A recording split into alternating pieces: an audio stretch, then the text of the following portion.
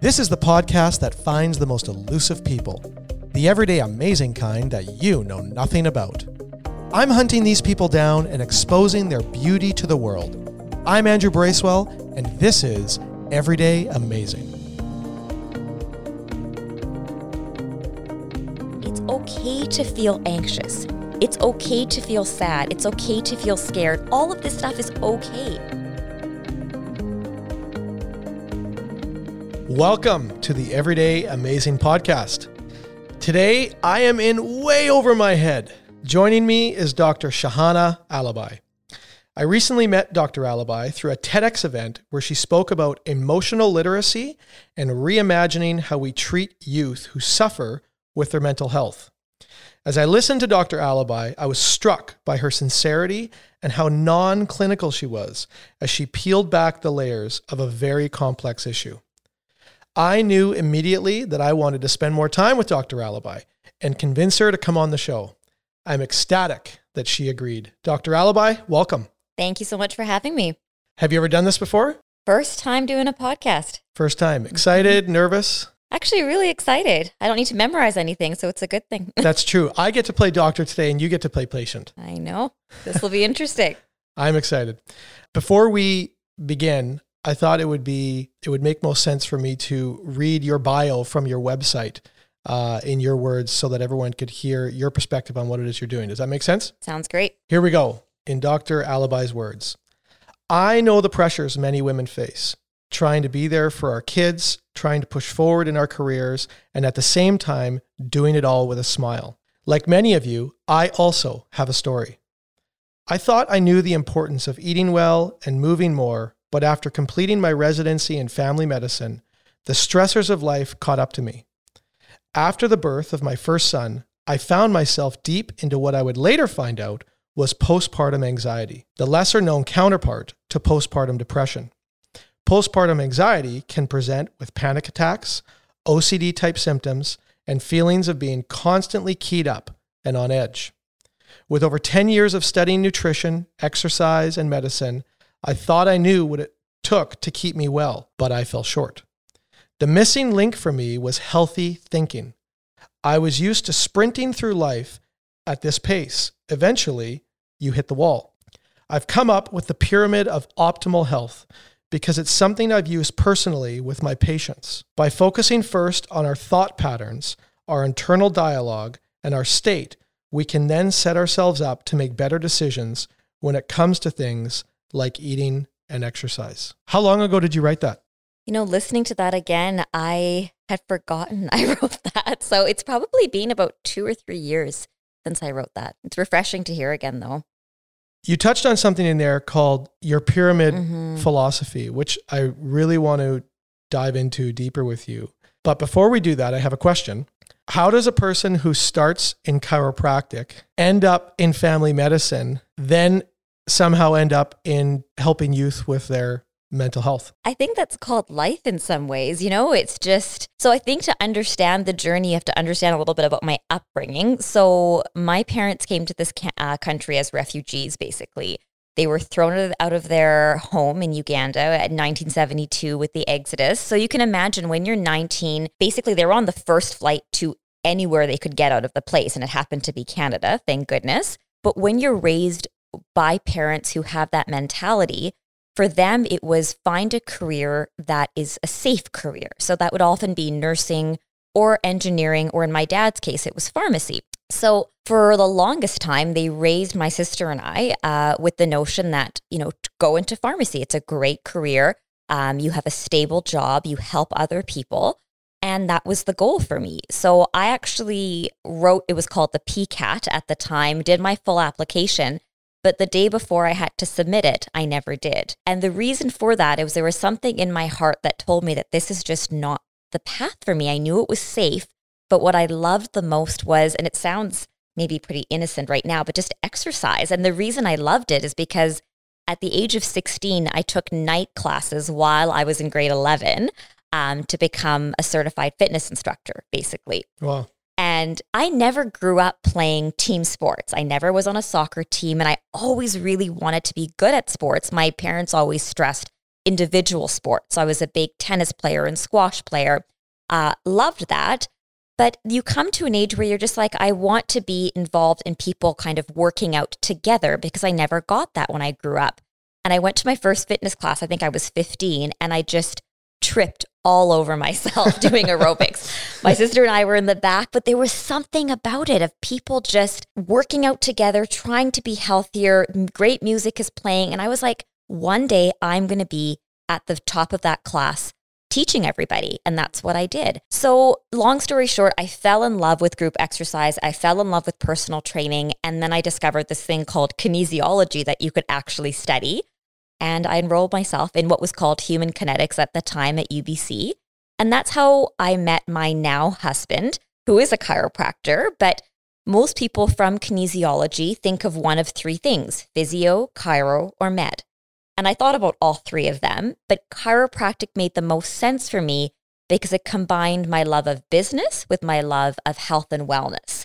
And for the first time, it was about keeping people well, not diagnosing people with disease. Like, I didn't want that. I didn't want to push medication. The missing link for me was that if you're going to be, I hope, a successful physio or chiropractor, you should like treating people with your hands. That should be something that you should enjoy. I didn't get the memo on that, basically. I liked everything else. But when I entered chiropractic school, my worst class was manual therapy. And I'm thinking, well, that I should actually enjoy. And so I rerouted and I applied again to UBC Medical School, kind of telling them that I'd made a mistake by not accepting their offer the first time. And they luckily let me in the second time. So how long were you in chiropractic A full studies? year. Full year. For a year. And previous to that, though, you had been accepted Correct. into med school. Yeah, at UBC. Turned it down to do the chiropractic thing. Yep. Met your husband. That's right. In that, or future husband in that process. Yep. But now you go back. That's right. Into the medical field. Exactly. And it was, and I'll be honest, at that time I thought about naturopathic, I thought about medicine, but and I think the day and age has changed where people, just because you have an MD behind your name doesn't necessarily mean you are trusted, but realize that this was, we're talking almost 10 years ago now, right? So things have changed a lot, but I think there was that hope that if I could get through medical school with this love of what I now know as integrative medicine still in my heart, then I would be successful. But I never realized what a kick in the pants medical school would be. So let's unpack. You just made a statement that always jumps out at me. Integrated medicine. Yeah. Can you unpack what that means? Of course. So it's a term that's actually was coined by Dr. Andrew Weil, who is a father of integrative medicine. And all that it really means is blending the best of what we know as conventional medicine with what we think of as complementary medicine. And the idea is that you take the best of both worlds in a patient-centric approach to treat the full patient, not to put a Band-Aid on the problem. So what falls under the banner of complementary medicine? So complementary medicine is everything really outside of conventional medicine. So it can span from chiropractic care, acupuncture, homeopathy, all the counseling mechanisms, biofeedback. There's all of the other stuff that people are looking besides, I want to say it, prescription medication, really, right? And naturopathic care also fits under that umbrella? 100%. Naturopathic care. My sister's a naturopath. She was a pharmacist and then went on to study naturopathic medicine. And they get taught everything. By everything, I mean manual manipulations, homeopathy, acupuncture, herbal remedies, nutrition. So it's a huge curriculum. You have within your family yourself, an MD, your sister, an ND, and your parents who are pharmacists. Correct. You have the entire spectrum nearly. Well, and you have your husband. Husband's a chiropractor. Khaled, who's a chiropractor. And my brother-in-law owns medical clinics. So it's funny. So we're approaching the Christmas season. Take us inside family Christmas dinner with all of those opinions around the table on how to treat patients properly. Do you know what? This conversation comes at a time where I think if we take a step back, why did we all go into the health profession? I mean, me, my sister, and my husband, is because of my sister's health journey. So that's what we need to understand. So the conversations are a lot of the time centered around her own experiences as a patient with the healthcare system and the deficits that she's felt. So just in a quick story is that at the age of 19, she was diagnosed with ulcerative colitis, a very common condition or a type of inflammatory bowel disease. But hers was extremely aggressive. Within about a year, she had what's known as toxic megacolon. So basically, the entire colon could have ruptured. She was taken into surgery. Her entire colon was removed. And at the age of 19, she had a bag, basically. So you can imagine what that does to a woman's psyche, to anybody's psyche. So we lived together at UBC, and she's my hero. She's the most amazing person I've ever encountered. Is she younger or older than you? Older. We're only 19 months apart. Okay. And now for the last 16 years, basically, she's had multiple surgeries. She's one of the only patients in BC to have a spinal cord stimulator for abdominal pain. So she actually has an implantable device in her spinal cord for pain. Wow. So there's been so many negative sequelae because of all of the surgeries and everything else she's been through, but it's because of her journey. She completely realizes, yes, you need the conventional medicine. Yes, you need emergency and all the rest of it. But there were gaps in her care, and she's able to fill those gaps with naturopathic medicine. Okay. So that spawned the family's pursuit of healthcare. Is that a fair statement? Completely. And it spawned our love-hate relationship with healthcare, because it's so different. We all stand on the other side. We all are practitioners in our own way. Mm-hmm. But just 2 weeks ago, she was at St. Paul's Emerge. So then we're on the other side as patients. Mm-hmm. And you never go in saying, my husband's at this, my sister's at this. I'm in pain. I'm a patient. I need your help. But there've been amazing experiences with the healthcare industry, and there's been some not so amazing experiences. And me being on the other side, I've worked in Emerge. I know what their mentality is like, so I can help fill some gaps for her as to why she might be treated that way as well. But everything goes out the window when you're a patient and you're in pain and you need help. And I think for me, this goes back to why I love working at the youth clinic so much. Not that it's an emergency, but it's the idea that I can spend time. It's time that we need more of in our healthcare system. And it's nobody's fault. It's just the funding mechanism, for better or for worse. But because I have the luxury, quote unquote, of time when I work with my youth, I feel like I can answer some of those questions that they need answering. Okay, you just segued perfectly. Thank you for that. But we need to unpack this. So you're a family practitioner, MD, yet you're working at a youth clinic. How is this possible, and how did this come to be? And who's funding this youth clinic? So basically, the youth clinic was a vision of my mentor, Dr. Elizabeth Watt, and it was started in the very, very grassroots level about 10 years ago now. So when I joined it, we were working out of one room or two rooms at the hospital, basically. And since then, we've had a number of different moves, finally, to move into our purpose-built building, the Foundry here in Abbotsford. That was approximately a year ago. So the youth clinic is funded in a number of ways. Fraser Health helps fund it. The Ministry of Child and Youth and Families help fund it. But yes, we do have to fight for our funding quite a bit. So the youth clinic functions just as a normal walk-in clinic. So we see everything. We see sore throats. We see even minor traumas. But at the end of the day, what we end up seeing most of is sexual health and mental health. Because let's not forget, the youth clinic is for the ages between 12 and 24. So those are the two biggest things that will get them through our doors. So just to put things into, let me repeat this back to you to make sure I've got it right. We have a clinic that's staffed by medical professionals where youth can just show up, check themselves in, see a doctor. But as it turns out, the majority of the time, you end up dealing in the mental health field as often, if not more, than you're dealing with sore throats, fevers, whatever. Is that a fair statement? Absolutely. This is incredible. And how did this clinic come to be? So I think there was a gap, right? If you think about how we do really well when it comes to pediatrics, because typically the parents take the onus of that to try to arrange those appointments. And then when you turn to be an adult, let's say after the age of 19, okay, you can hopefully find your way to a walk-in clinic, or hopefully you have a family doctor. But what about all the rest of it, right? And we tend to forget that adolescence is the time of supreme transition in so many ways. So I think it came to be was because my mentor, Dr. Elizabeth Watt, saw this gap in our healthcare system and saw that there was a need for it and fought hard for funding and for space and for time. And she rallied not just physicians, but nurses and social workers. And now it's this entity called the Foundry that we're not just seeing in BC, but we're not just seeing in Abbotsford, but we're seeing across BC as well. So it's become a model of how we should be treating our youth. Approximately how many practitioners are in touch with the Foundry? Oh my goodness. It's hard to say because we're on the first floor of the Foundry and we have a rotating. So there's probably a good 10 to 12 doctors that will come and go throughout and try to pick up shifts throughout the month.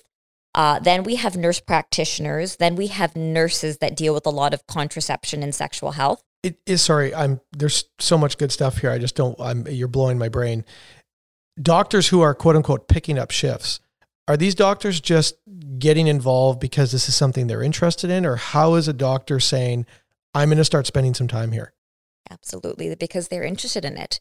Because we in Abbotsford have a residency program, so we train.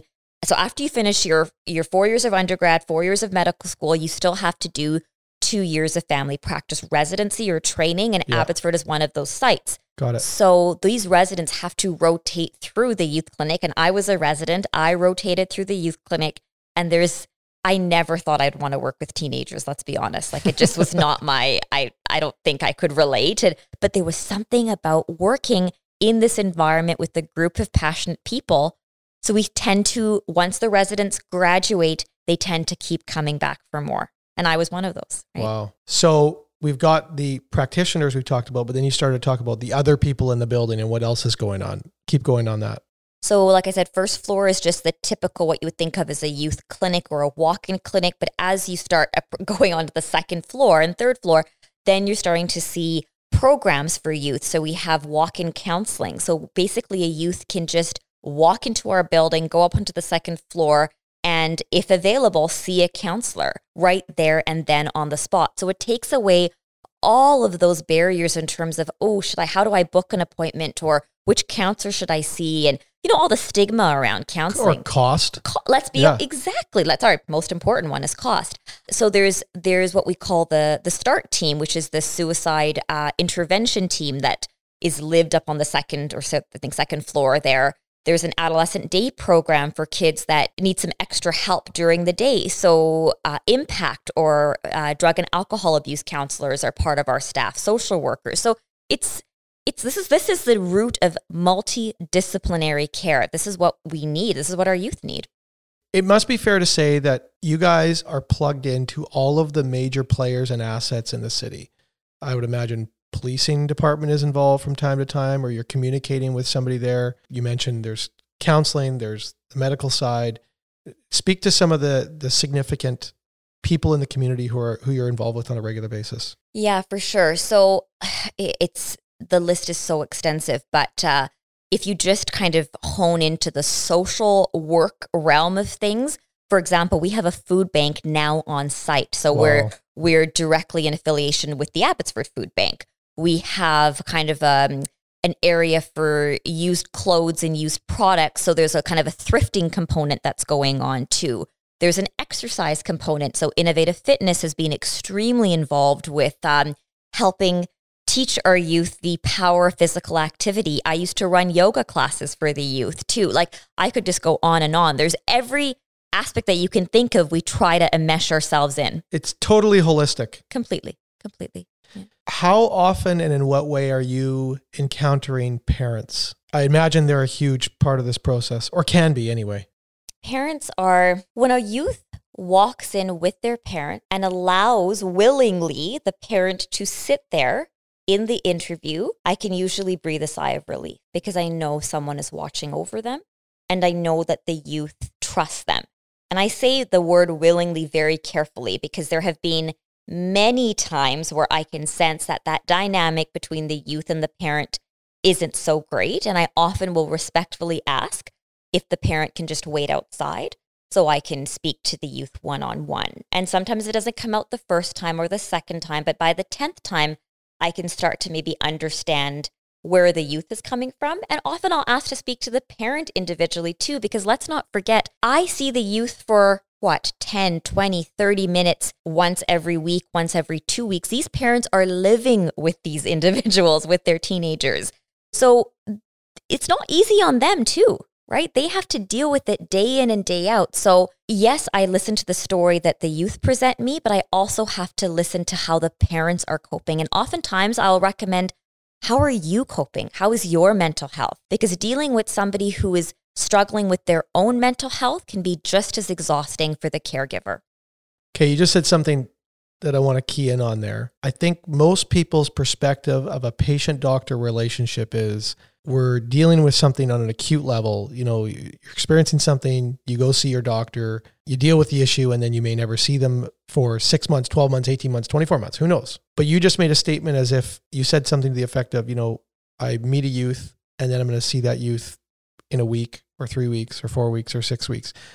That sounds totally foreign to my doctor experience. Once you engage with somebody, what does that look like? So it really depends on why they're engaging with me. So of course, I was actually at the youth clinic. They had no doc yesterday, so I quickly went in to fill in. And you know, a patient came in with gastroenteritis, like a stomach flu. Easy peasy, right? She made sure she was hydrated. We figured all what the root cause was, and you're going to be fine. You're on your way. And I tell them, you come back if X, Y, and Z, right? Mm-hmm. That's very easy. Had another youth, the next patient came in, who had been off of his medications and was starting to feel symptoms of suicidality again, was starting to feel symptoms of anxiety, depression, all the rest of it. I'm not going to see you in 4 weeks. I want to see you next week to make sure that everything is going okay. And there's time and money for this. Oh, yes. Oh, yes. Yeah, because the doctors at the youth clinic are paid sessionally. By that, I mean that we're paid per hour. So if I see 15 patients in an hour or 1 patient in an hour, I'm not incentivized either way. And to be honest, I don't care about that. I care about, you know, giving the time and space to the youth. But the problem now, like anything in healthcare, is that I would love to spend a half an hour or 45 minutes with the patient, but I also have to be respectful that I have a waiting room full of kids who have been waiting for 2 or 3 hours. This is a significant difference in this clinic versus every other clinic and doctor's office, correct?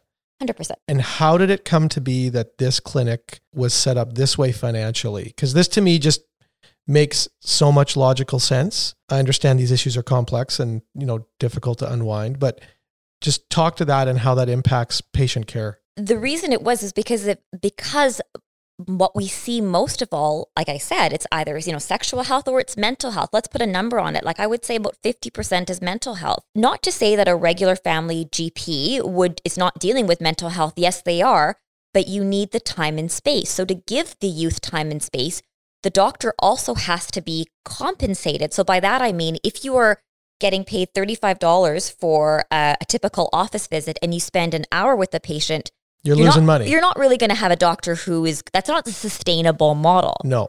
But then again, the amount that we are paid per hour is much less than what a walk-in doctor who can see a boatload of patients. 6, 7, 8, 9, 10 patients an hour. Correct. So you also, I think, tend to find people who, yes, you need to be compensated appropriately, but you're there. The whole notion is not to make money. You're there because you're there on purpose.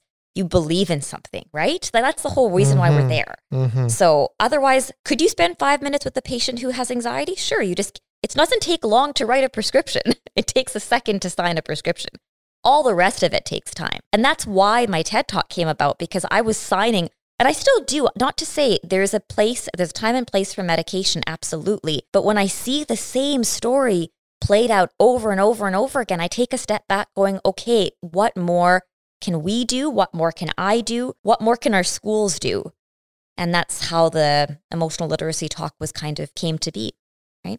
So how much of your time are you devoting to the youth health clinic right now? So right now, because I don't have a 4-month-old at home, so I guess I'm technically should still be on maternity leave. Yeah, we're gonna talk about that in a few minutes too. Yeah, so right now, because if I try to work at least 1 shift a week, 1 shift every 2 weeks, I'd love to be there every day if I could. It's just childcare. That's my biggest thing. But it's right now, I work primarily at the youth clinic and I work at the breast health clinic. And ironically enough, both are sessionally paid. So I think I gravitate towards things that I can spend time with patients.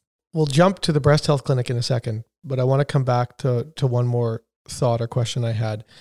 when you're engaging with these youth and somebody walks in and says, my stomach's hurting, or this is hurting, or that's hurting, is your radar up for what is possibly a deeper underlying issue as the cause of what's going on? Or how are you engaging, and what are you looking for, even if you're not being told something? Or how are you approaching that? Does that make sense? It makes complete sense. So I think this is what you learn through medical school, but you also either have it or you don't have it, in the sense that when a patient walks in, there's this almost a spidey sense that you can look at the patient, you can start to ask questions. If they're a new patient to me, never met them before, I can tell quite quickly, are you here because you want to address the stomach pain, or are you here because there's something more? And the reason I know that is because if I'm asking them about the stomach pain, I might get very flaky answers. Like, it's just not fitting. Like, for example, the woman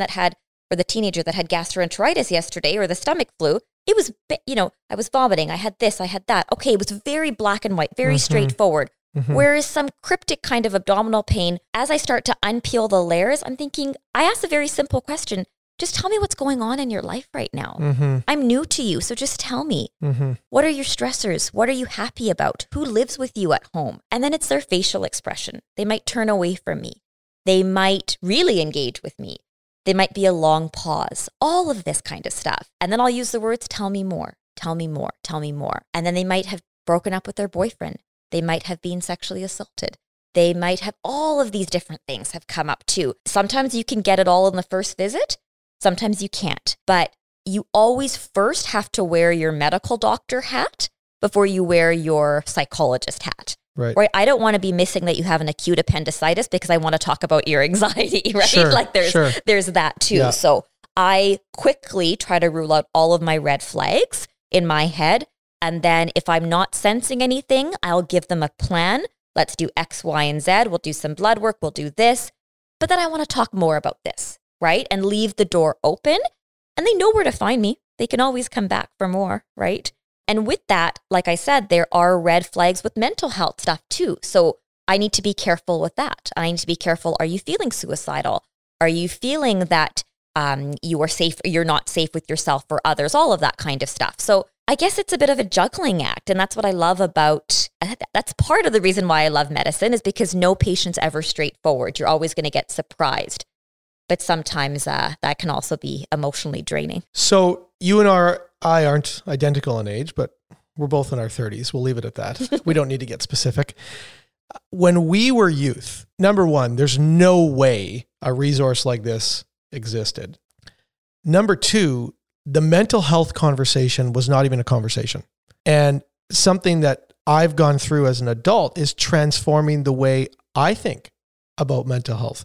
Going from a place where I believed it was fake, it was made up, it was a thing that weak people used as an excuse, to now understanding that not only is it real, but it's something that needs to be researched more, discussed more, and it's all around us.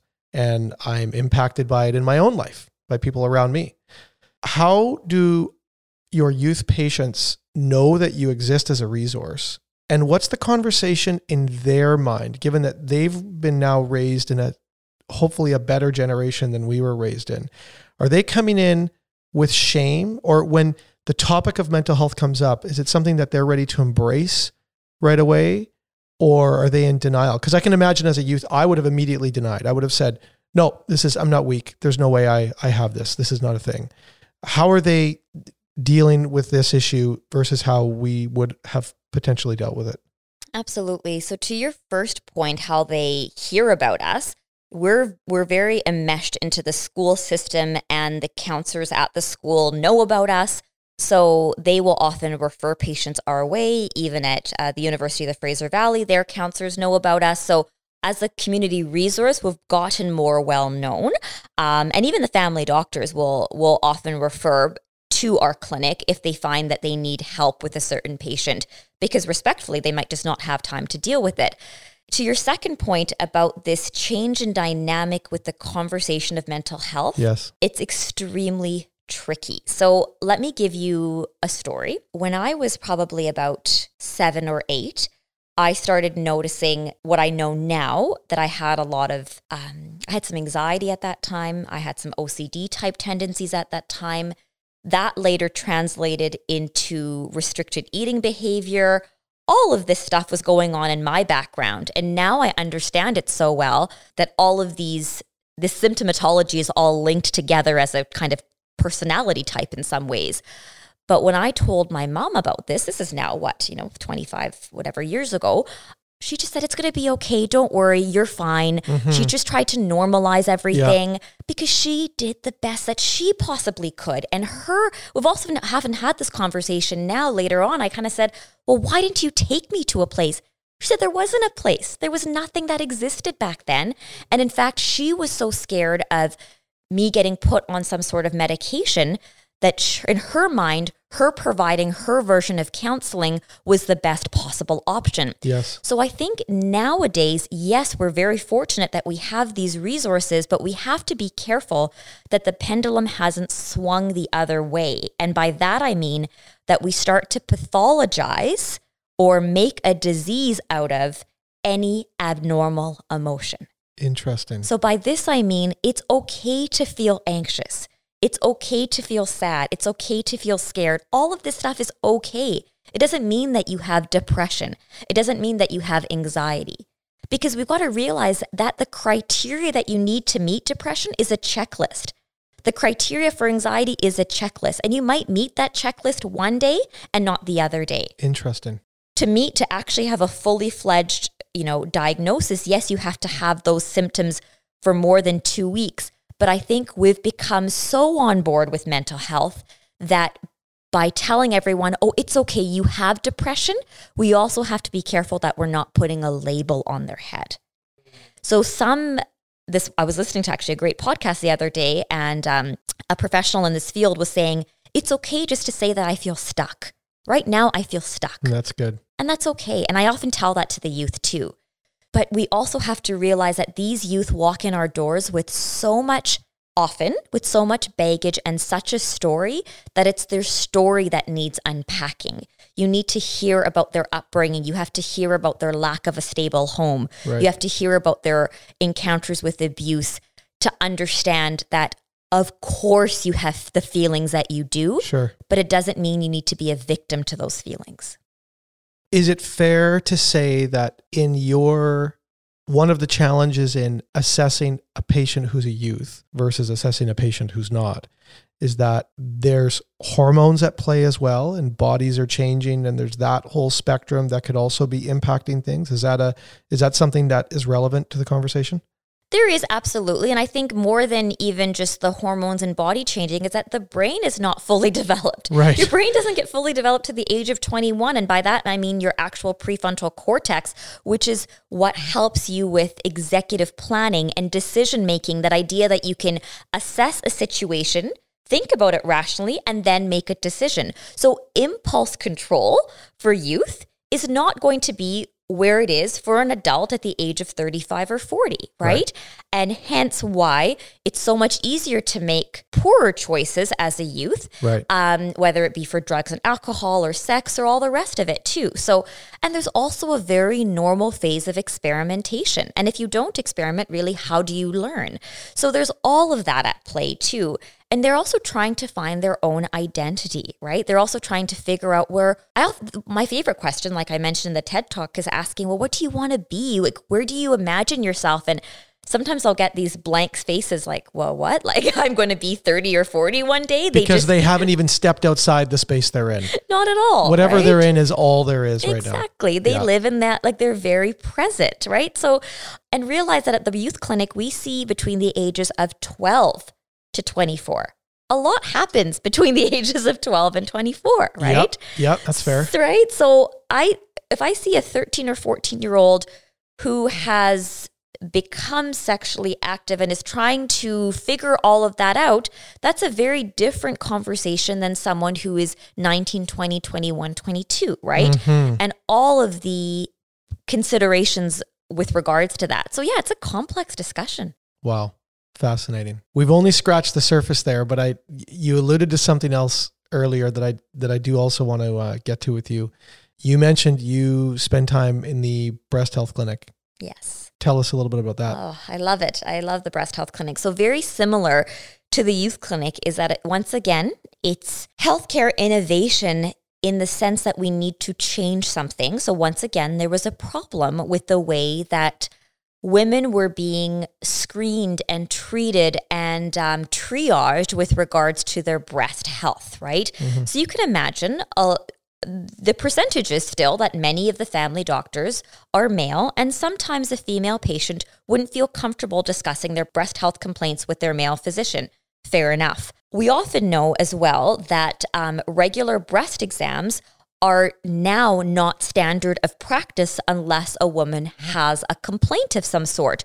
So there isn't that chance to have a dialogue with a healthcare practitioner as to what should I be looking for and what are my concerns in my family history. Enter the breast health clinic. So the breast health clinic is situated at the hospital on the first floor. And once again, we're a team. We're a team of physicians. We're a team of nurses that go in and basically treat, and surgeons, I should say, that treat from the time of diagnosis to the time of treatment for breast cancer and everything in between. So I'm one of the 4 female family physicians trained in breast health at the breast care center, along with 2 female surgeons and a host of female nurses that work there. And we see everything breast related, from lumps to breast pain, to skin-related breast changes, to any mammogram recalls. If there is something that's looking sinister or suspicious, we will arrange the biopsies. I will break the news to the patient as to what is happening, whether it be that they are fine or whether it be that they actually need more treatment, or if they have breast cancer. And on my slate of when I go in every week of 16, 17 patients, at least once or twice I'll have to walk into the room of a patient I've never met before, because we're a rotating group of doctors, and sit down with them and tell them that they have breast cancer. Wow. And it is, I've done it hundreds of times now, and it never, how can it ever get easier? How can it ever get easier? I just had this conversation. I just worked 2 days ago, and we're hitting Christmas time soon. And you were telling somebody, it's actually, if I might give my opinion here, it might be somewhat worse to tell a patient that you have a very, very suspicious lump, but we can't arrange a biopsy for another week or another 10 days. Yep. Like, let's be honest, how do you live with that, right? Okay, you just went into a whole... You just went into a whole another rabbit hole that I want to. So my first thought when you say that is, what are you doing for yourself when you're delivering this kind of news and then you're going home to your family at the end of the day? I mean, you just dropped a bomb in somebody's life. It's not your bomb. You didn't make the bomb, but you were the one who had to deliver the news. How are you unpacking that in your mind and living with that? I wish I had a good answer. I wish I was numb to it by now. And I think that would be a bad sign if I was, but I'm not.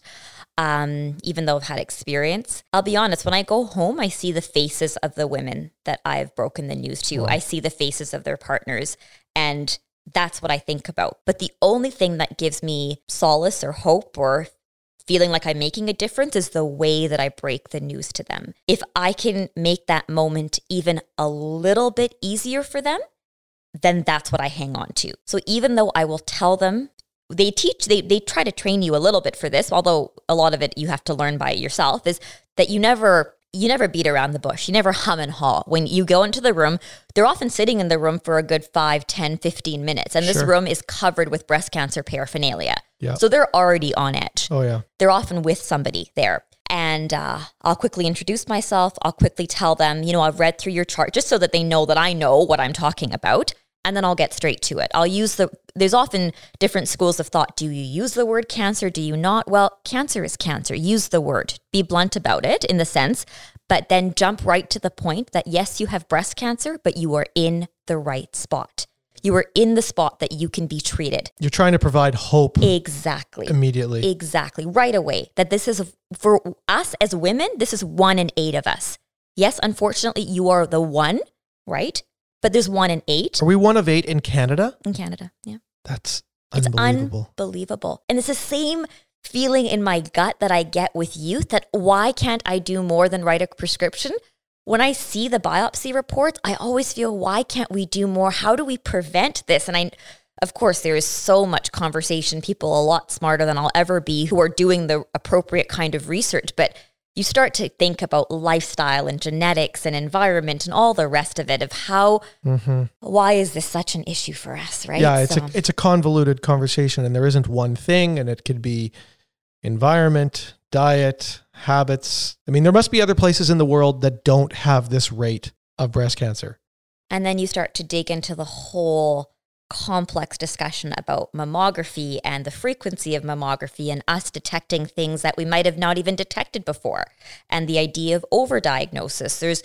There's so much there to unpack too, which can be a slippery slope because literally every task force has a different notion as when we should best screen. So there's not even a good solid consensus per se. If you look across Canada or even different regions in the world as to how often you should be having mammograms and all the rest of it. So we've done our best by saying, okay, every 2 years if you don't have a family history. But at the end of the day, we know that mammograms can also lead you up the garden path in the sense of having a ton of biopsies and testing that actually turn out to be a nothing, and in the realm of it cause women a ton of anxiety. Yes. So how do you rationalize that? Yes, we are helping some, but for a large proportion of them, they're having all these biopsies and thankfully they're okay. But the stress of that time period, put a number on that. I don't know, right? It's fair to say yes or no if this is true or not, but this is all in the name of prevention. Yes. Which is actually something unique to the medical field. Also true? Also true. There's no easy answers there. Mm-mm. How are you traversing these issues? So circle back to something we alluded to earlier. Your husband, Cal, is a chiropractor. Your sister is a naturopathic doctor. You're an MD. Your parents are pharmacists. You've got the full spectrum in your brain, and I'm sure that sometimes the way you think doesn't always align with the standard MD field or what you're supposed to think or, what you're told to say.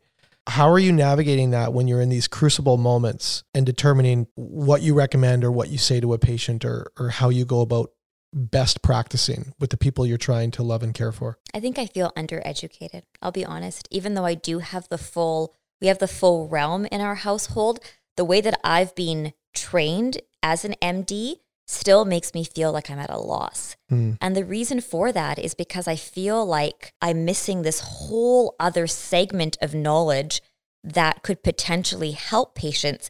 But even more than that, coming back to my pyramid, is that forget nutrition, forget exercise, forget all of these other alternative therapies. If I could focus on one thing, it keeps coming back to mental health. You just can't escape that. I couldn't escape it. My patients can't escape it. And I think if I could choose more training in any one of those fields, it would be more in, realms like cognitive behavioral therapy, counseling. But I also have to realize that I'm not a counselor. That's not what I've been trained to do, but doesn't mean that I don't recognize the importance of it. So I think for me in my future, I want to do more training. And there is a program, actually, it's a 2-year program, but it's through the US for integrative medicine, where family practice physicians can go and get trained in the best of of what we call complementary and alternative medicine, but it's the evidence-based stuff of SHAM. The only problem is that, say if I go and do my 2 years of training, I'll come back to Canada, and then what? There's no funding for it. I'm not prepared to open a private clinic. Then you start going to the discussion, public versus private. And that's a tricky conversation. Yeah. The system is designed to function a particular way, and the system needs to be efficient, but efficiency doesn't always mean that we're hitting every patient where they need to be hit. Absolutely. Absolutely. Medicine's really good at trying to keep you alive. It's trying to rule out red flags, trying to diagnose diagnosable conditions. But I'm not going to be the only one to say that conventional medicine has gaps. We all know it does. And that's why people seek out, rightfully so, other therapies. But the problem is that unlike when you see a physician, you kind of know when you go to a clinic, you know what you're going to see. You know what you're going to get. The doctor's going to ask you a bunch of questions, might do a physical exam. You might leave with a prescription. Okay, for better or for worse, that's your experience. If you see 10 chiropractors, if you see 10 naturopaths, you're often going to get 10 different experiences. Mm-hmm. And right there lies the problem. In our own household, we've fallen into, I would say it's probably accurate for me to say I don't have a doctor. I do have a doctor in that I have a friend who's a doctor. And when I have something really bad, like I've broken something or, it's very obvious, then, I will use my doctor, in this circumstance, my friend, to get the treatment I need. But for the things that aren't obvious, we have fallen into this habit. Sometimes I think it's good. Sometimes I think it's bad, of doing the research for ourselves and self-diagnosing. Because the frustration is that when you go to one particular person in one particular field, you're not necessarily getting the full scope. And nor is it reasonable or fair to expect that person to be able to give you the full scope. But holistic treatment requires the full scope sometimes. You have to look at nutrition. You have to look at mental health. You have to look at exercise. You have to be aware of, what a physiotherapist can do versus what a chiropractor can do. And so it's frustrating. I have found myself frustrated. I know we've been frustrated in our health journey, in that when you have a conversation with one particular individual, you're only getting advice from one particular perspective. And that isn't always what's required. Absolutely. Absolutely. And we come back to that conversation of time, right? Without spending time with somebody, how do you know all the facets of their life? You just don't, right? And I think that's once again why I gravitate to working at the youth clinic, because even if it's not me, I hear from the social worker, I hear from the counselor, I hear from the nurse, and all of that puts a picture together, right? And it just makes treating them that much easier if I know what's happening in their life. Okay, let's switch gears. Okay. We crushed that. We did that the best we possibly could. There's nothing else we could ever say. We've exhausted it. You are a mom. Yes. You have a 4-month-old. Yes. We are currently on a nursing break. Yes. You have a 2-year-old and a 4-year-old. Yes. And you have this career. Yes. And you probably have to make dinner from time to time, or vacuum the house, or do laundry, or whatever. Mm-hmm. How in the hell does this work? So motherhood's been my greatest gift and my greatest teacher. Everyone who knew me in medical school knew that I talked about one thing only, and it was to be a mom, to be a mom, to be a mom. That's all I ever wanted. And I wonder if it's because I had this notion that maternity leave would be like a break. So I thought maybe that's why I wanted to be a mom. But like you'd alluded to as well, quickly after residency, I finished my residency, and 6 weeks afterwards, I was pregnant with Ishan, my first child, and it was go time. That's all I wanted. I spent that year researching, and I read basically every book I could get my hands on motherhood and the best things to buy. But as any rookie mom, of course, no book ever trains you for a child that doesn't sleep and breastfeeding problems. You mean you didn't perfectly sleep train all your children? Exactly. Given that I'm completely sleep deprived right now, right? Exactly. So, and I think for the first time, motherhood was not just an intellectual hit, it was an emotional hit. I'm used to having intellectual hits are okay. You can get a B on a paper, or you can not do so well on an exam, or whatever the case might be. But I'd never had an emotional hit before. And by that, I mean the fact that this baby was responding to me as if I wasn't a good enough mother. And it made me feel like, would I ever be a good enough mother? Because I didn't feel that quote unquote bond that you were supposed to feel. All of that stuff. Were you a natural?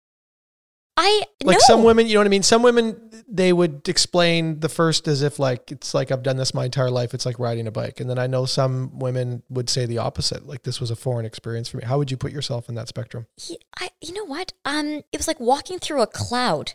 Parts were blissful and parts were completely hazy. It felt like I was on cloud 9, but yet I didn't know where I was going. If that makes any sense. That's very good. I think that's very good. That's exactly the analogy. I'm going to write that down, actually. And for the first time in my life, no book or my mind couldn't get me out of it. Yeah. And I tried so hard, and will sound crazy, but between nursing sessions, I actually would schedule meditation, because I knew on paper that I needed to do yoga and meditate and do all this stuff for me. Were you practicing meditation already at that point in your life? 100%, yeah. You are a guru. No, but But meditation doesn't work if you're trying to do it for like a minute between switching breaths and, you know what I mean? Like Totally. That doesn't work. It takes time to get in. Yeah, absolutely. Exactly. Like it doesn't work to schedule your yoga and get anxious while it's loading on the laptop. Like that's the opposite of what you should be doing. So all of this stuff I laugh about in retrospect, but man, did I hit the wall. Man, did I hit the wall because, I can't even begin to tell you. I was on my knees. Figuratively, literally, all the rest of it. I was at my rock bottom, and I didn't of course, my husband knew what was going on to some extent. My family knew what was going on to some extent. But once again, very much, it's okay. It's going to get better. Totally. Postpartum's normal. You just had a baby. It's the tools they have in the bag. That a very dear friend of mine has explained it to me that way when talking about, how our parents have dealt with us. It's easy to harbor bitterness or to say they screwed up or whatever. But when you realize that they had a hammer and a wrench, and that's all they had. Mm-hmm. And today we have hammers and wrenches and screwdrivers and so way more tools than we had. Mm-hmm. So we might approach the conversation differently, but they're just doing what they've always known how to do because that's the tools they've always had. And they're doing it out of love, and they're doing it, and just, I'm sure I'm going to screw my kids up bad too, because you do the best that you can. But so sometimes it's the hardest for family to see what you're going through because they just want to see the version that they know of you, not the version that you are now, which was the worst of myself. I'll share a story, which is a little bit, I've never actually told this to anybody before, but I was driving one day and I had the split second thought that what if I just drove into the other lane and then it would all be over? Mm-hmm. And this is the kind of stuff I talk to the youth I work with. Yes. This is the kind of stuff I am comfortable talking about. But when I had that thought and when I realized that, oh boy, I better take a step back for myself because that kind of thought should not bring me peace. It should bring me fear in some ways that I've reached that point, right? And that's what sleep deprivation and emotional burnout and even intellectual burnout will do to you. So I actually reached out to a good friend who's a nurse at the youth clinic. Mm-hmm. And I texted her one day and I said, I think I need some help here. And I spoke with my mentor, Dr. Watt, and my good friend, Joanne, who's the nurse at the youth clinic. And she said, yeah, you need some help here. So I wasn't comfortable enough to go to my family doctor because she's a good friend of mine. Mm-hmm. And this is where ego comes into play. Sure. This is where I want to be the super mom. I don't want to have any of this stuff going on. So I called, we actually are very fortunate. I don't know if we have it in other provinces, but in BC, we have a confidential physician's helpline or health line. Yeah.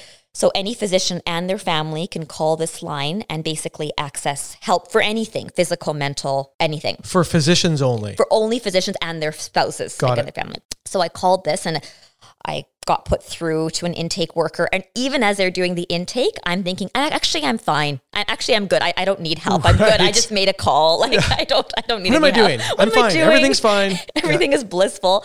So then, of course, the doc calls me and I'm trying to have a very professional conversation. According to the DSM-5 criteria, I have X, Y, and Z. Because we are both doctors here. So I'm not hot. So he's like, Shawna, just take it easy, first of all. Yeah. And second of all, I think you're going to need some help. And I said, no, I don't need help. I know what I have. I've got postpartum anxiety. Perfect. I'm done. He's like, no, you're going to need to talk to somebody. You might need to consider some medication. And I said, absolutely not. Because here I am writing it out for every patient I see. Not every, but a lot of them. But when my name was at the top of that prescription pad, are you kidding me? I'm too good for that. And that's rock bottom. It's just fascinating. So what do you think is going on in the human brain? This absolutely is not something that only physicians or you deal with. I mean, I can say in my own life, I have also dealt with this. For some reason, in whatever area that we are deemed to be the professional, there's this mental block where we cannot suffer with that challenge. And the irony is we're helping people with these things every day. Absolutely. Absolutely. And there isn't, I don't have an answer for that. I'm fascinated by that. And I know that can't be the best of what there is. We're better than this. We've got to get past that. I think part of it too is because it's a self-protective mechanism, right? If you feel that if I need to help other people, well, how can I be down and out? I need to be in a role that I can lift other people up. I didn't mean to get swept under the current, but we're all susceptible. We're all human, right? Mm-hmm. And then the ego part comes from the fact that, like it or not, mental health still is associated with a weakness. Yeah. Right? There is, if you just tried harder, if you just thought CBT'd or cognitive behavioral therapy'd your way out of this, do more yoga, do more meditation, eat better, drink more fish oil, whatever, make it go away. Yeah. And it's not that easy. And the other piece too is that it doesn't have to be, we use mental health, but mental health can just be, I'm having a really tough day. I'm having a really tough week. When are we going to start to say that is okay? Because as a society, we never go to, you ask, how are you doing? I'm doing great. I'm doing perfect. I'm doing fine. We're approaching the Christmas holidays. If you ask somebody, how are you actually doing? They're melting down. Exactly. Yeah. But do we have to say that you have quote unquote depression, you need medication? No. Where is the middle ground? Yeah. We've stopped having real conversations because all we want to do is present a facade of our life on social media that everything is perfect. And it's not. Don't go there. Don't take me to social media. I don't want to do it today. I know. Stop it, Shahana. I will. Let's rewind. You and I, so we got to go for coffee a few weeks ago as I was chasing and pursuing you and begging you to come on the show and among other things. We were chatting. We had a great chat for 2 hours and you said something that stuck out to me and I want to take us back to that moment and just shut up and listen to you talk if that's okay. Sure. You said something like, at some point in time, we, as in you and Khaled, needed to give you a designation. And your designation was you were the CEO of your home. And this came in the context of a conversation where we were discussing gender roles and how to make careers work and have people feel validated and not rolled over. And further context is that you're talking from a perspective where two people have significant careers and yet you have a uterus and 3 children. And I was coming at it from the perspective where I have 3 children. My wife's career has been to stay home and raise the children. And I've gone out and conquered while she's done that. And then you just raised this concept of CEO of the home. And I went, that's fascinating. Can you just take off on that? Yes. It's funny. There's actually a very important role model, Rachel Hollis. She's written a really Girl, Just Wash Your Face, like a kind of book. And she had mentioned in one of her podcasts that when you have something deep within your heart that just keeps speaking to you, don't ignore it. And that's exactly what I feel the CEO of the house concept is. So let me tell you more. So like you mentioned, I have 3 boys, all boys, a 4-year-old, a 2-year-old, and a 4-month-old. And it was our choice to have what I would think of as a larger family now. And like you said, for better or for worse, there is a time frame that you have to make these decisions as to when to start your family. And, typically it's in your late 20s, mid 30s, whatever it happens to be. There's also a choice that you as a woman can make as to whether you want to stay home or whether you want to re-enter the workforce. But that's a very black and white decision. And what often after spending 10 years or 11 years in the educational system earning this degree, I was spit out with, yes, an MD, but that means nothing. An MD means nothing unless you're really happy practicing in a regular family practice office. And that for me, that's not my happiness. That's not my groove, right? So here I am, a mom. Here I am, an MD behind my name, but I still don't know what I want to do. And if that sounds to me ironic enough, yes, I enjoy the youth clinic and yes, I enjoy breast health, but there's something in my heart, in my soul, that I want to create something. I want to be an entrepreneur. I want to create something sustainable for women, for moms especially, that they can start to embrace who they are, their sense of time, their identity, and give them purpose. And I think a lot of women who start companies kind of start with this sort of notion in mind because they have felt that loss, so they want to give it to others. So once again, I want to go into uncharted territory with this CEO of the house, which why I should say is a concept that I came up with in the sense that it speaks to the fact that I'm not just a stay-at-home mom. Don't you hate that when somebody asks me that? Oh, I cringe. What are you? Oh, I'm just a stay-at-home mom. Don't say that. Take the just out of there. You are doing being at home, I got to go to work for 3 hours yesterday, and I came back invigorated. I was happier. I love my kids so much, but it is hard work. And the reason the CEO of the house idea came up for me is that my husband bought a book. I won't say the name of the book, but it was with the theme of taking charge of your mornings, let's say, right? How do you start to utilize the 4 or 5 a.m. kind of slot as a time that you can really supercharge yourself with? You don't want to say the name of the book because it's controversial, or you just can't? No, just because I don't want to. I like the concept of the book, but I think it was missing from a female perspective. I got it. Yeah. So, got it. So you want to use what's good exactly. So, so my husband was all like charged up about this book that, it's like like this hour of power in the morning that I'm going to meditate, I'm going to work out, and I'm going to journal. Sure. Oh, this sounds amazing. But I looked at him and said, guess what? I've been doing this for not just 4 months. All my kids were horrible sleepers, but I've been up at 2 a.m., at 3 a.m., at 5 a.m. I've been doing this hour of power, except I've been nursing while I've been doing it. Do you know what I mean? Like, welcome to the club. Welcome to the club, right? Yeah. And it's so ironic is that we have all of these books for executives and CEOs and entrepreneurs of how to unlock the tools and tactics to make yourself the most successful version that you can. But what's the biggest difference between an entrepreneur, business person, CEO, and a mom? What's the biggest difference? I would say the size of the humans you're talking to. Correct. Their voices. But this is what I've come up with. It's the ownership of time. You look at yourself. You might have a list of things that you want to do today. Yeah, I scheduled this exactly where I wanted it. Oh, that's interesting. Yeah. I have 3 little munchkins at home. We might want to have breakfast, but guess what? There is a bazillion other things that happen, like someone has to go to the bathroom and this and that, and there's a tantrum and there's a house to clean up. Nothing that I want to happen at a certain time will ever happen at the certain time. It's the ultimate ask of responsibility and flexibility. You have to be so flexible as a mom because that time is not your time. It's someone else's time. Wow. You are serving those other people. If you're hungry and you want to eat at 1 o'clock and you have 3 young kids, ask any mom. I find this intermittent fasting craze hilarious because I talked to another mom friend of mine. She's like, we've been fasting for all this time because we're moms, right? That's incredible. Right? This is not new, people. This is not new. We just do this.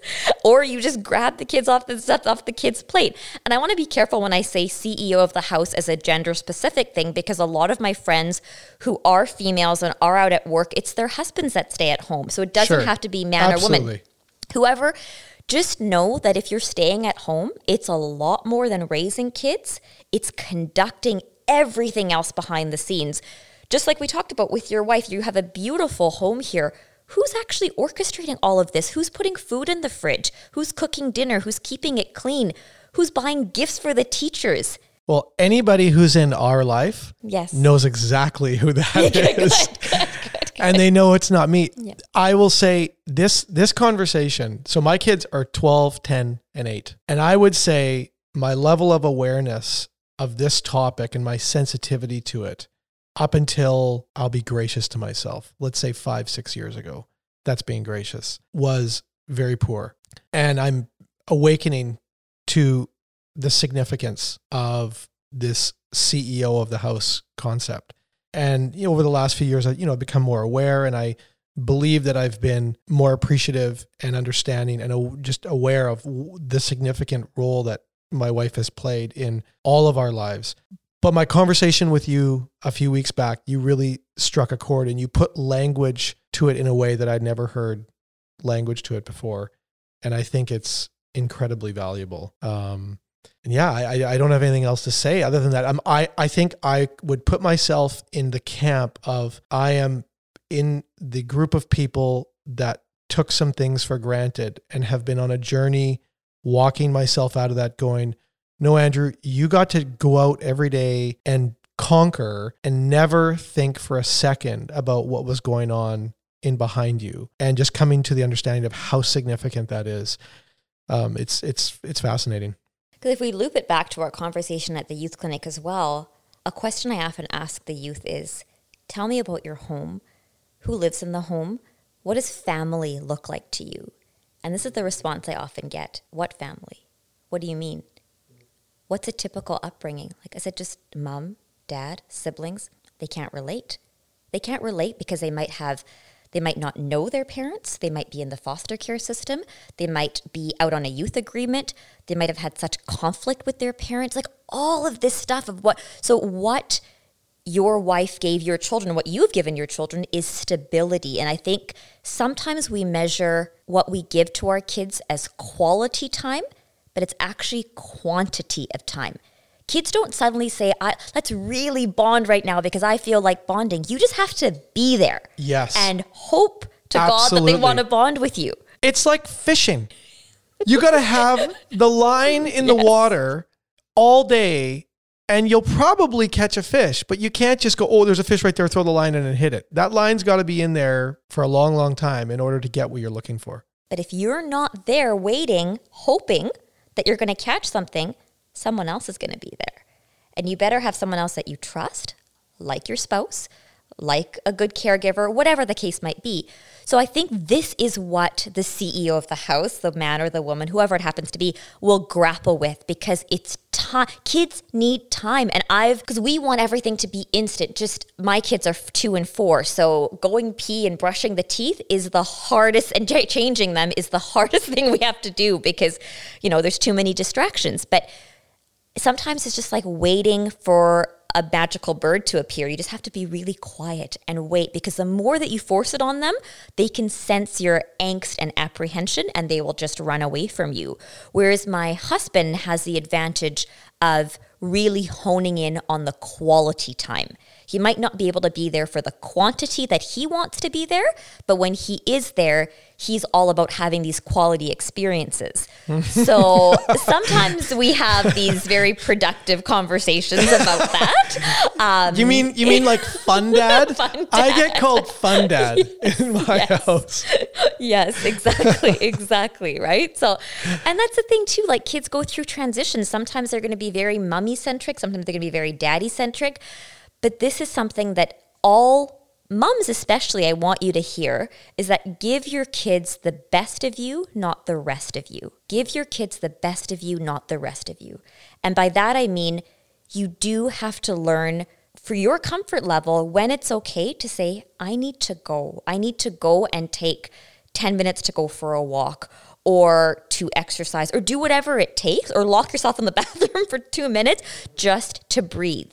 And it's a luxury in our day and age to have childcare. Like I have help and I want to be 100% transparent that I have childcare help at home.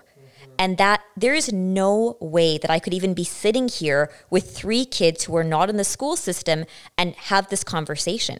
Yeah. So even to have help means that you need to be of a certain economic standing. So why should it be that if you have a certain socioeconomic status that you should be able to achieve things? That's not right either, right? So all the more credit for the moms who are doing it 100% on their own. Like they are the CEOs of the house and they deserve that title and that stance and that credit. And by creating this, which I don't know what it's going to look like, a book, a podcast, modules, things are in the works, but I want to create a community of women that feel as empowered as I do. Because right now, I'm first a mom, second, I'm a doctor. But first, I spend 99.9% of my house at home putting out fires and trying to be the best mom I can be. It's very well said. Along these lines still, there must be a conflict that only a woman experiences. I realize that we can have men and women play the stay-at-home role or the CEO role. But to this point in our evolution anyway, we still only have women giving birth. So can you speak to the conflict of, as a woman who wanted to pursue a career, yet there's just still a practicality of having to carry a child for 9 months, give birth, breastfeed, I guess, should you choose that, feed the child in some way, and just be present for an infant. That's a conversation that just a man is not capable or does not need to have in their brain. How does that play out in your mind, and how does that continue to play out in your mind? So I think it goes back to knowing your options. Just be educated. We're in this society right now luckily, a woman does have options for better or for worse. And by that, I mean, if you are choosing a career like I did, that's going to take you 10, 11, 12 years to complete, maybe the best thing that you want to do is freeze your eggs. So that way, you know, it's like having just a safety deposit box. Like, you know, everything is there, Sure. It's ready to go. And because we're taking all of this into account by saying that you have a career and you found somebody by the age of late 20s, early 30s, that's a fluke if that's the possibility, right? And we're also saying that you are in a heterosexual relationship. Maybe you're not. Maybe you don't want a partner. Yes. Maybe, and I've had friends who just want to do this by themselves, and that's okay. But I think you can't fool yourself into thinking that I can be spit out of this law degree, medicine, entrepreneurial, whatever the case might be at 35, 36, 37 and hope like that you are going to get pregnant. Right. Don't fool yourself into don't think that, right? You might be the lucky one. And I think sometimes with social media, with celebrities, we see women at 41, 44, 50 having babies thinking, oh, this is easy peasy. And we don't realize that maybe they're using someone else's egg. Maybe they're using IVF. Yeah. These treatments cost a lot of money, right? So this is where I think we have to start having these conversations earlier on with our daughters that never feel like you don't need to give in to your dreams. Follow your heart, follow your dreams. But if your goal is to conceive, to carry a child, then maybe your best bet is X, Y, or Z, freezing your eggs, whatever the because case might be. physiologically, your body wants to carry a child from late teens to 30. That's right. That's right. That's what it wants That's to do. right. And therein lies the conflict and the rub. And let's be honest too, just because you freeze your eggs and now you're saying, okay, I'm ready to be a mom at 41, we often forget to have the conversation about, well, carrying a pregnancy at 41 and being a mom at 42. Oh, having the energy. Having all of that sort of stuff. So you might have your life, your bank books all in order and feel like, okay, I have enough money for a child. But what about the energy? What about the supports? All of that kind of stuff too. So I have this, and this is the opposite conversation in some ways, but it's related to the female youth that come in and we discuss birth control, because I often tell them, I said, although it takes two people, you at the end of the day are going to be left making a decision. Yes. You might love your partner to bits, but let me be honest, this is you, this is your body. I didn't make it this way. It's the way that it is. So own it now before you come to me in tears going, what are we going to do? Right? So it's really hard for younger women, and any women, I should say, to make these kind of decisions. But this is life. And that's what I mean is to be realistic about it. So know your options. Be realistic. So much of what we've discussed today was the foundation, I believe, for your pyramid philosophy, which we've scratched the surface of, but actually didn't really get into in great depth. And I don't want to take too much more of your time, but I would like you to just share a little bit about that. So I think this came out, once again, a lot of things for me come out of frustration, but it came out of frustration because I was trying to figure out, without having this full-on integrative medicine training like I spoke about before, how could I summarize my belief system about not just medicine, but about health in general? So it was after I went through my own struggles with postpartum anxiety and depression that I realized, okay, foundation has to be get the mind right. I don't call it mental health for a reason. I call it healthy thinking. It sounds juvenile in some senses, but it really means just getting your mind right or knowing your thought processes for better or for worse. Know what pitfalls you fall into. Know your thinking traps. And then the second part of that foundation is connection. Because I'll be honest with you, I also work in a regular family practice office, and I'll have someone coming in for heartburn, let's say. That's a 30-second appointment. Here's some antacids on your way, you're done. But if I start asking them, well, tell me about this and tell me about that, I'll find out that their child is involved in substances, that they have a dysfunctional marriage, that because of all of that, they tend to cope by eating. They're eating too late at night. They're drinking too much. They're smoking. Well, no wonder you're having acid reflux, right? So it's all about that. It's about the stories, and that the word connect deeply for me encompasses the story behind the patient. Who are you connecting with? in your life? What is your marriage looking like? Because if you're coming back home to a dysfunctional marriage, you could be eating all the, the best food in the world, but it's not going to help solve that inner angst that you have, right? Yeah. You move up the pyramid and I just call it decisions. And I was standing, the reason this came out is I was standing in a Starbucks line and the woman in front of me was trying to decide, she was having this conversation with her friend saying, oh, what should I eat today? Should I eat the healthier choice at Starbucks, whatever that happens to be, or should I go for the unhealthy choice? And it made me realize that health is not health. Health is decisions. It's the decisions that we make every day. Absolutely. It's the decision when you're in the grocery aisle as to, are you going to shop the perimeter or are you going to go in between the aisles?